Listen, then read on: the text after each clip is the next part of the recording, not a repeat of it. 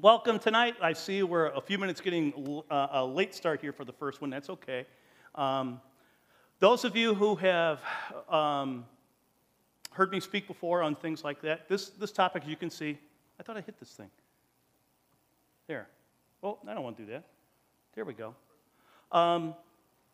Tonight's topic is, and what we're going to be doing this week, or actually this summer, is we're going to talk about worship.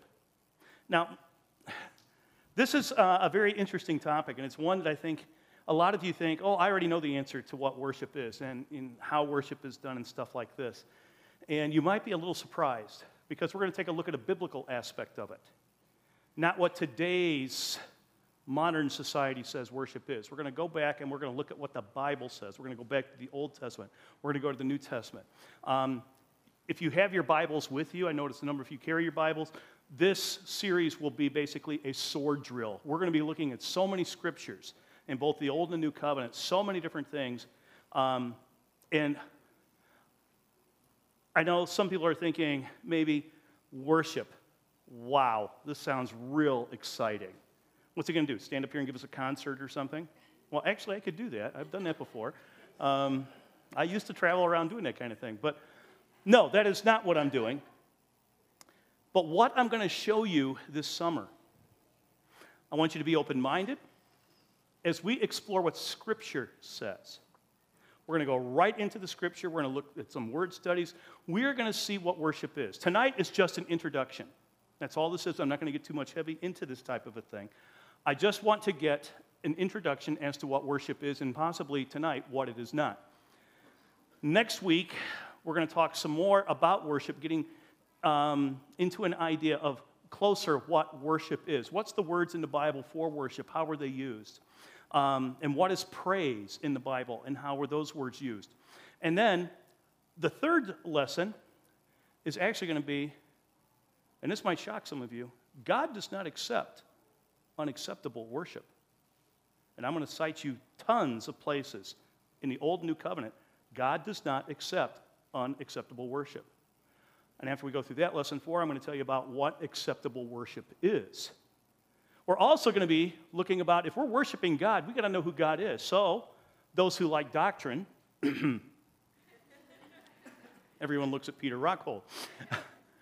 We are going to get into who is God. We're going to study a couple of weeks, probably 2 weeks, as to who God is. If we're supposed to worship God, we better have a good understanding of who God is, right? So there's a lot of things we're going to be covering here. And to be totally honest with you, I really believe that this lesson will change many of your lives. I think this will change, in many cases, your eternal life. Because worship is not something you often study, yet it should be. Because it's commanded for us to do. So, that's just a little introduction to my introduction. I'm going to open us in prayer, and then we're going to get into this.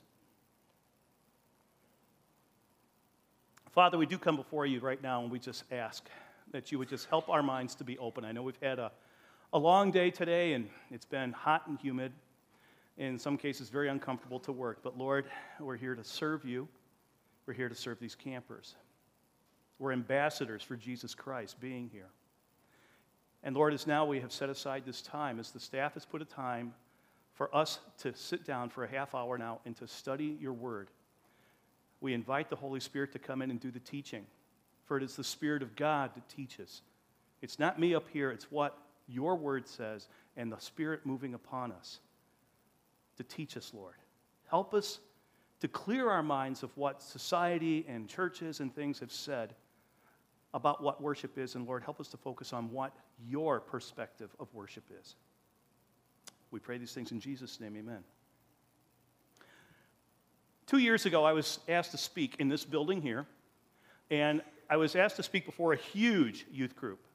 There was about 200 kids in this youth group. And this group that came here, they had their worship leader, quote unquote.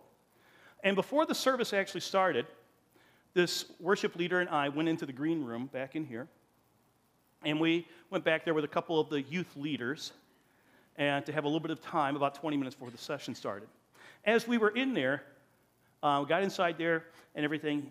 We prayed real quick, just a really quick prayer, and then this guy said, okay, this is how the night's going to go. He says, I'm going to go out. I will start the service. I will go out here, and I will lead the worship. And I will do 4 songs and sing 4 songs and lead them in 4 songs of worship. And we will do the worship aspect of the service right away. Then, turning to me, he says, then after that, you can get up, Michael, and do whatever it is you do. And then afterwards, I will come back up when you're done and lead them into a final worship time. Well, to be honest, that didn't sit well with me. I was like, So I asked him, I said, what is your definition of worship? Well, then it was really interesting because he went through and told me, that, well, that's what my title is at my church. I went to a Bible college, and I majored in worship and all this stuff. And he went on and on and on, but he never answered my question. He says, well, all the song service. And he said this to me. He says, it's the song part of these services that's the important part because that's where the people get to participate in. That's the worship, the song aspect. It's not exactly what you do. What you do is not, I'm saying it's not, it's not that it's not important, but the worship, the singing is the most important thing. You get up and talk about the Bible, that's good, but it's the worship. And I was like, whoa. I don't think this guy understands what worship is. So, with that, we're going to take a look and see what worship is. And I've been studying this for a couple of years now, and I'll tell you, I still don't know all the answers to this, but it is a fascinating topic as we get into this. But, as we get into this also, I have to ask you, do you think, you don't answer this rhetorical question at this point, but do you think that the worship service, the worship part of religious service is actually just a bunch of songs? If you do, you haven't studied this very carefully in what the Bible says. Is worship the song part of was that guy really correct in what he was saying? Is singing what occurs in the Bible whenever people sat down to worship God? Whenever they knelt down to worship God, does it say, and then they burst into Kumbaya? Or some Chris Tomlin song? Is that what they did? I don't see that in the Bible, and I'm going to point this out to you tonight as we get into this. Is singing songs the worship part of the service? According to this worship leader who was here, that's what he said it was. And to be honest, I have done an awful lot of research on this. I've gone to different church libraries, and I've pulled out every book I could find on worship. And what I found out absolutely amazed me. That I would say probably about 95% of the books I've come up with that I've been able to find and I've read on worship particularly talk all about the song service. Now, do they have verses in these books to back all this up? No. But that's what happened. If you actually follow this back, which I did, once you get into the, back about 1980, right around the latter 1970s, 1980s, something started to change in the evangelical church. That was the birth of contemporary Christian music. Now, don't get me wrong. I used to go around singing contemporary Christian music. On occasion, I still get asked to go someplace and do a concert. And I don't have anything against that. Matter of fact, that's a great thing. But what started to happen in the 1980s, the evangelical church started to change what songs were as a praise and started calling it worship. And if you follow this history back, it starts, like I say, right at the end of the 1970s, 1980s, and everything started to change. That was about the same time that the seeker-friendly service churches started, the seeker services, going out and stuff like that. The vertical church, the horizontal church was going out. And, I'm getting on a different topic here. So what I did in preparing for this, and actually for preparing this for a different, I did this for a church, I went and picked up Worship Leader magazine. I thought, well, surely they'll have something in here to explain what worship is. So I picked up an issue of Worship Leader. I figured that'll tell me a whole lot. And what I found out in Worship Leader was I was going through this and thumbing through the articles and the advertisements. There was articles on buying and positioning speakers in your church. There was one about the type of soundboard you use. There was others talking about how to best position the drum set on the stage. And then looking through the advertisements, they're on electric guitars, they're on soundboards, keyboards, amplifiers, microphones, stuff like this. And I'm like, what's this got to do with worship?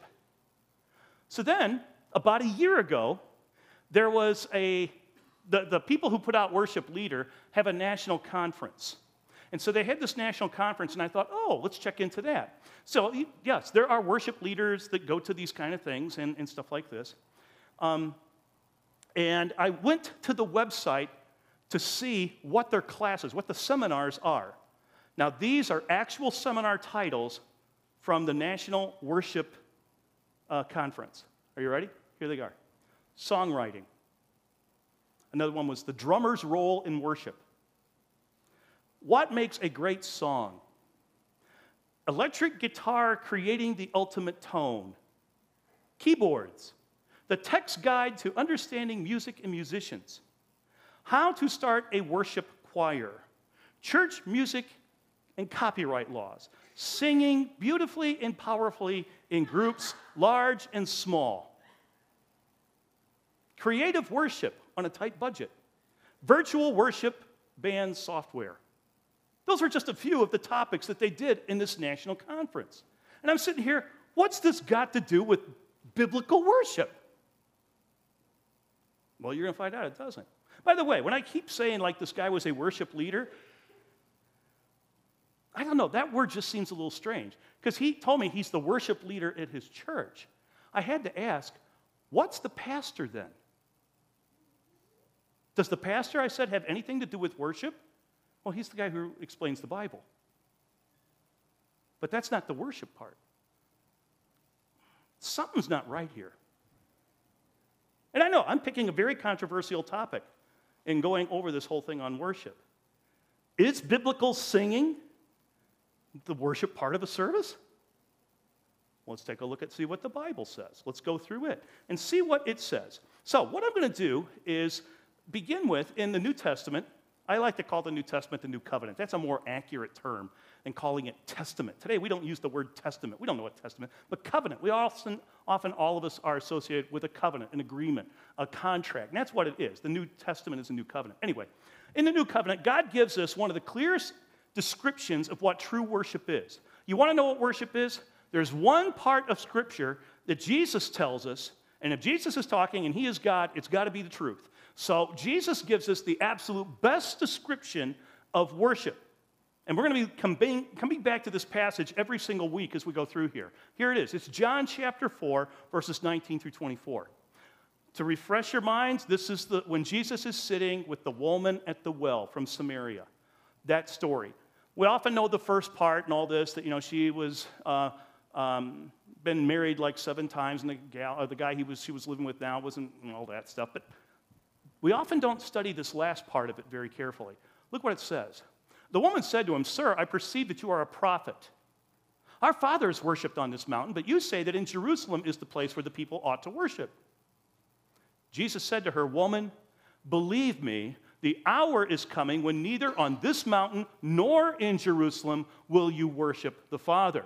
You worship what you do not know, but we worship what we know, for salvation is from the Jews. But the hour is coming and is now here when the true worshipers will worship the Father in spirit and in truth. For the Father is seeking such people to worship him. God is spirit, and those who worship him must worship in spirit and in truth." In those 6 verses, the word worship appears 10 times. Very concentrated in there, more than any other place you ever find, Old or New Covenant, you find it here in this passage. So, by the way, did you notice that in looking at this thing, does singing appear anywhere in this passage? I didn't see it. I didn't see any words alluding to singing. And Jesus is explaining, because she's asking what is worship, and he is explaining what worship is, and the thing is, he doesn't mention this.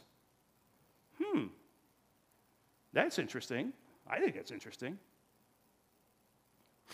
So, why today do we constantly use the term worship to mean the song part of a service? Is it biblical? I don't think so. And I'll tell you, I mean, there's the seeker-friendly church got into this whole thing of trying to really focus on bringing people into the church, and what happened was they weren't really pointing them upwards. There's the vertical church and there's the horizontal church. The horizontal church going out looking this way. The vertical church is the one looking for God. And there's a cute little cartoon here where it says, I love the music at your church. Who's this Jesus guy they sing about? Oh, I have no idea, but we've sung about him for years. As funny as this sounds, actually, I think that's pretty accurate in a lot of ways. I think a lot of people are drawn in because of music, and I'm not saying that's bad. What I'm saying is, that's not worship. That's not worship. So, do you see a problem here? I hope you do. I hope you're able to see that something's not right here, what we've been going through and stuff like this. So, as we're going to take a look and go through this, if the song leader, like I say, is the worship leader, the true worship leader, like I say, who in the world is a pastor? Who's the elders then? What's their job? If I only have to worship, go into the service and get into this singing aspect, why in the world do we even need somebody to stand up and bore me to death with a sermon? Something's not right. That's what we're going to look at. Is singing the form of worship Jesus speaks of in John 4? I don't see it. Now you might be thinking, well, Michael, you're just looking at one section of Scripture. There's a lot of places where God is worshiped. Oh, that is true. Both Old and New covenants have that. And we will look at that. As a matter of fact, that's what I want to do here for just the next few minutes. We're going to take a look at some examples of worship being described in the Bible. We're going to take a direct look and see places where God is worshiped.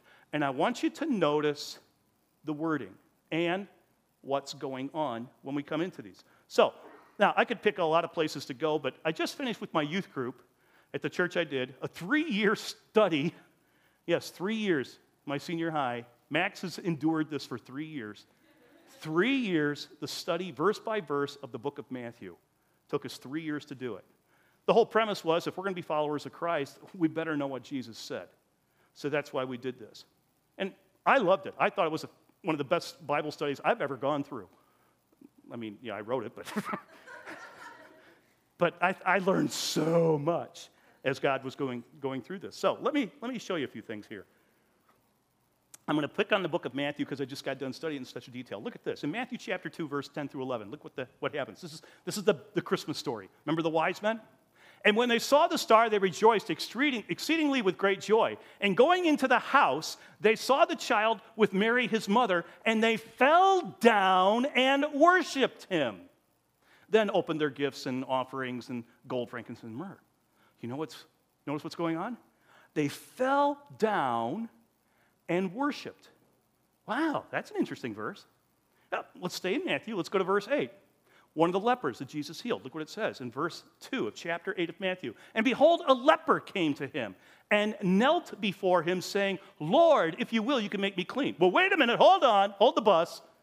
The word worship does not appear in 8:2 of Matthew. Right? You don't see it. Well, it's because we're using the English Standard Version, which is a word-for-word translation, which is why we're going to get into this. If you take a look at that same passage in the King James Version, it says this, and behold, there came a leper and worshiped him. Why the difference? It's the word in Greek, proskuneo. The word that's used in Greek here is the word that says worshiped. In the English Standard, they're using the word knelt. So this word means what? Well, I give you the definition here.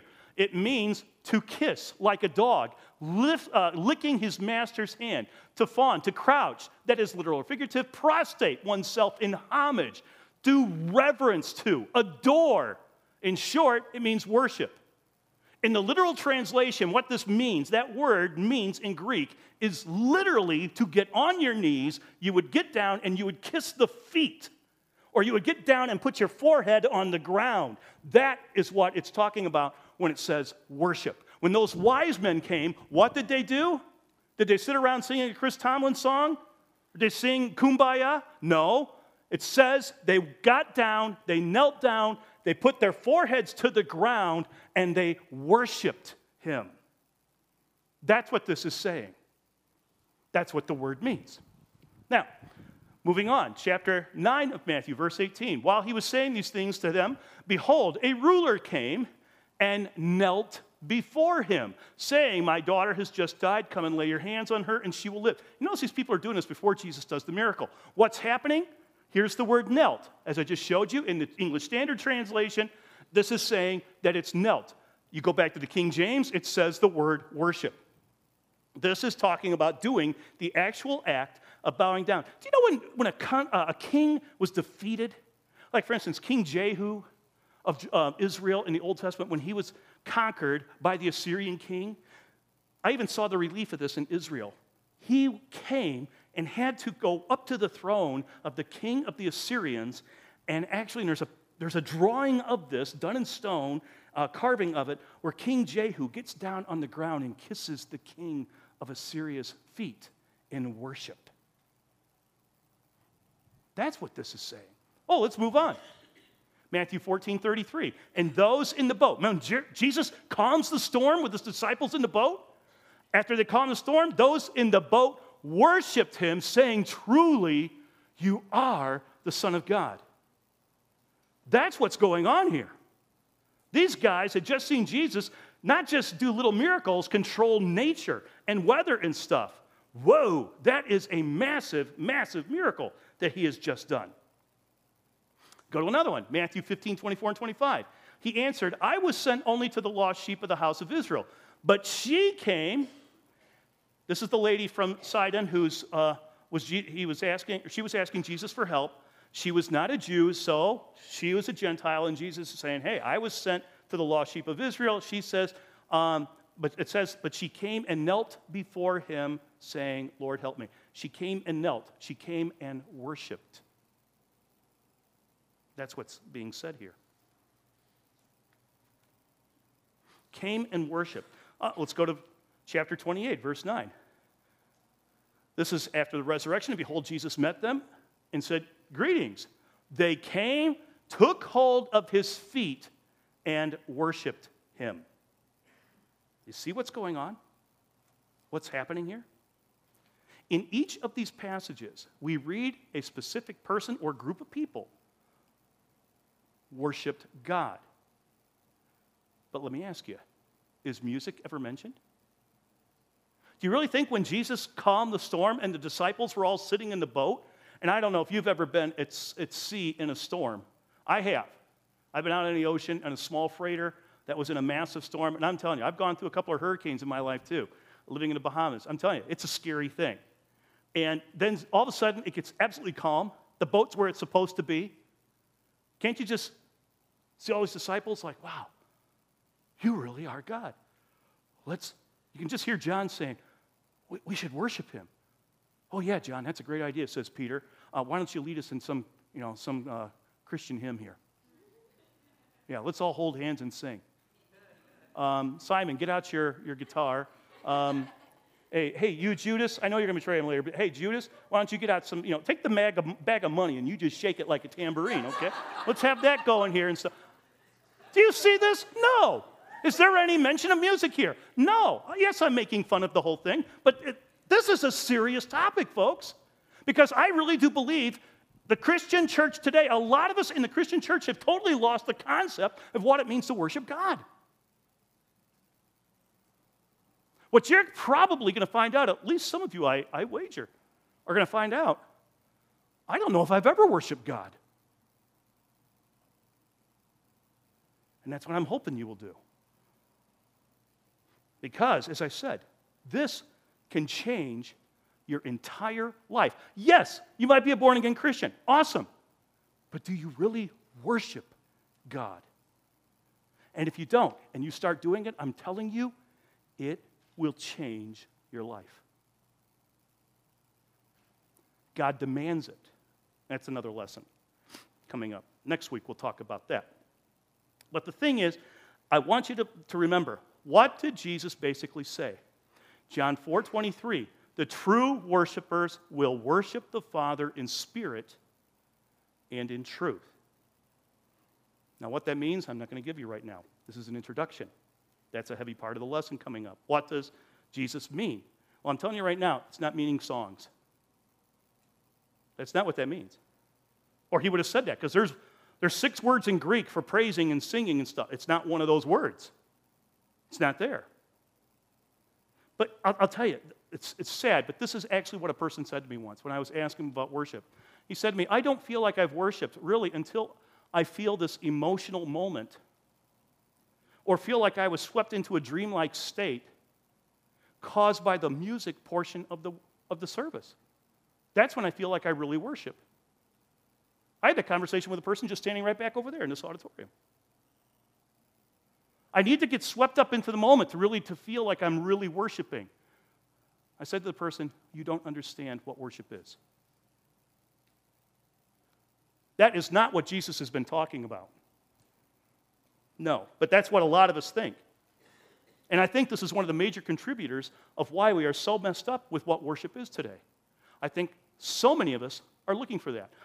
Just think back. Have there been times when you've gone to a service, what was supposed to be a worship service, looking specifically for this? Some big emotional thing that happened, and then afterwards, oh man, wasn't that a great service? Wasn't that a great time of worship? Oh, I was so caught up emotionally and stuff. That's not what Jesus said worship is. That's something different.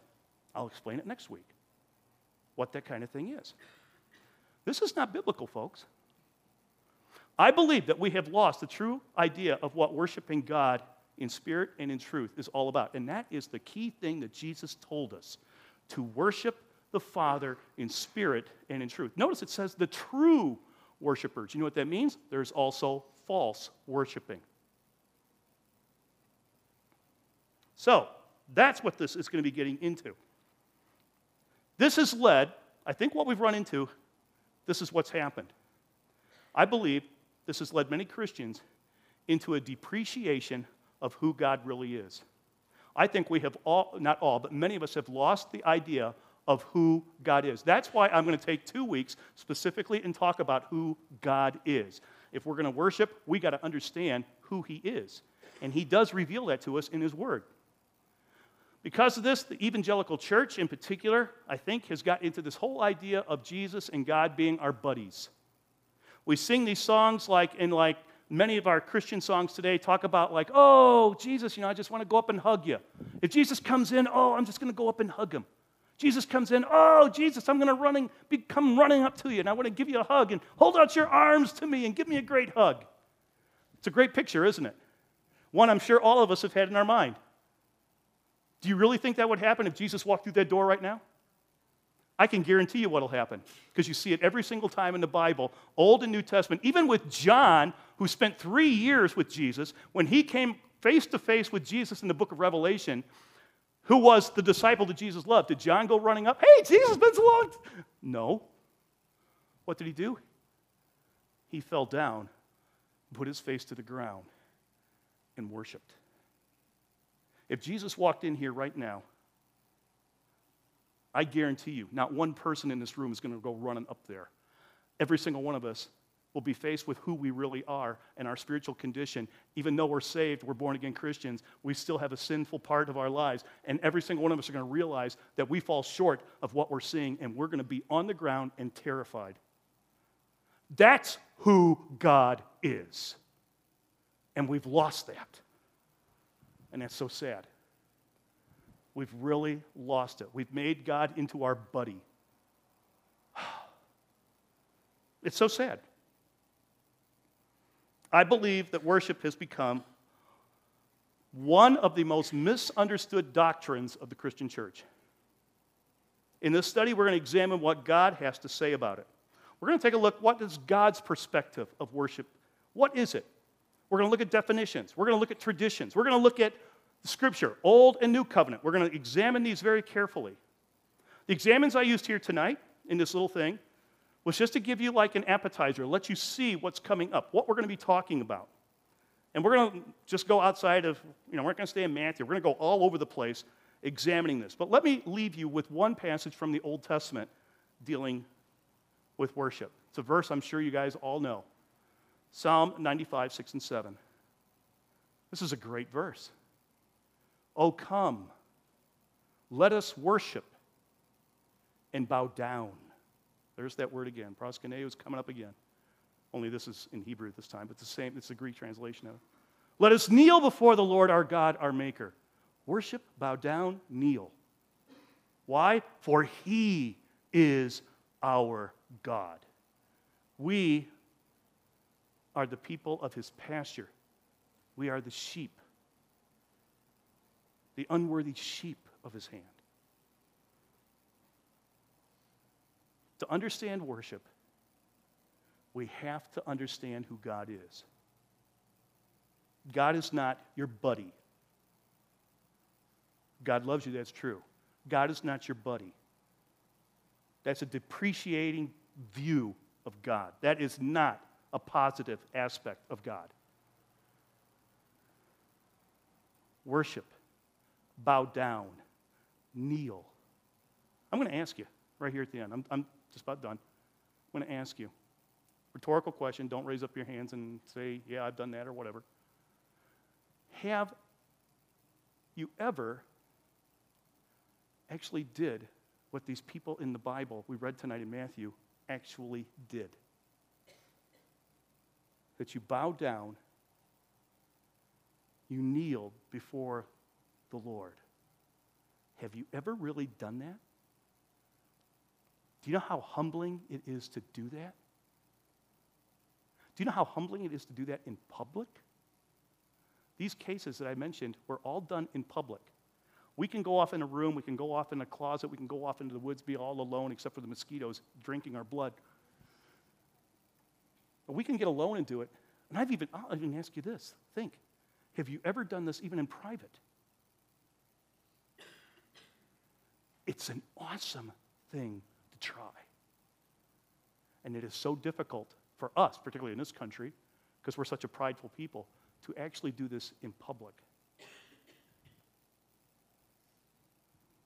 Have you ever kneeled down, put your face to the ground, considering who Jesus is, not my buddy, the holy, all-powerful, all-knowing, ever-present God? Father, we thank you so much for this time here tonight. And as we've just barely touched the surface of this massive cake, layer cake of so many different aspects of what worship is and what it's not, I pray, Lord, that as the summer goes on, that your Spirit really speaks to us. Change our perspective of what we have been taught through human tradition and stuff, of what worship is, to what you say it is. Help us, Lord, to understand, as difficult as it is, who you really are. Give us a hunger, oh God, to truly want to worship you in spirit and in truth. We thank you that you are a God that loves us so much that it even puzzles the angels. They don't understand. We cannot explain you. You are Almighty. Elohim. You are God. You are worthy to be praised. You are worthy to be worshiped. Forgive us, Lord, for the times we have wasted and squandered in not worshiping you. Help us to see how to truly do it in the way that you desire. In Jesus' name we pray. Amen.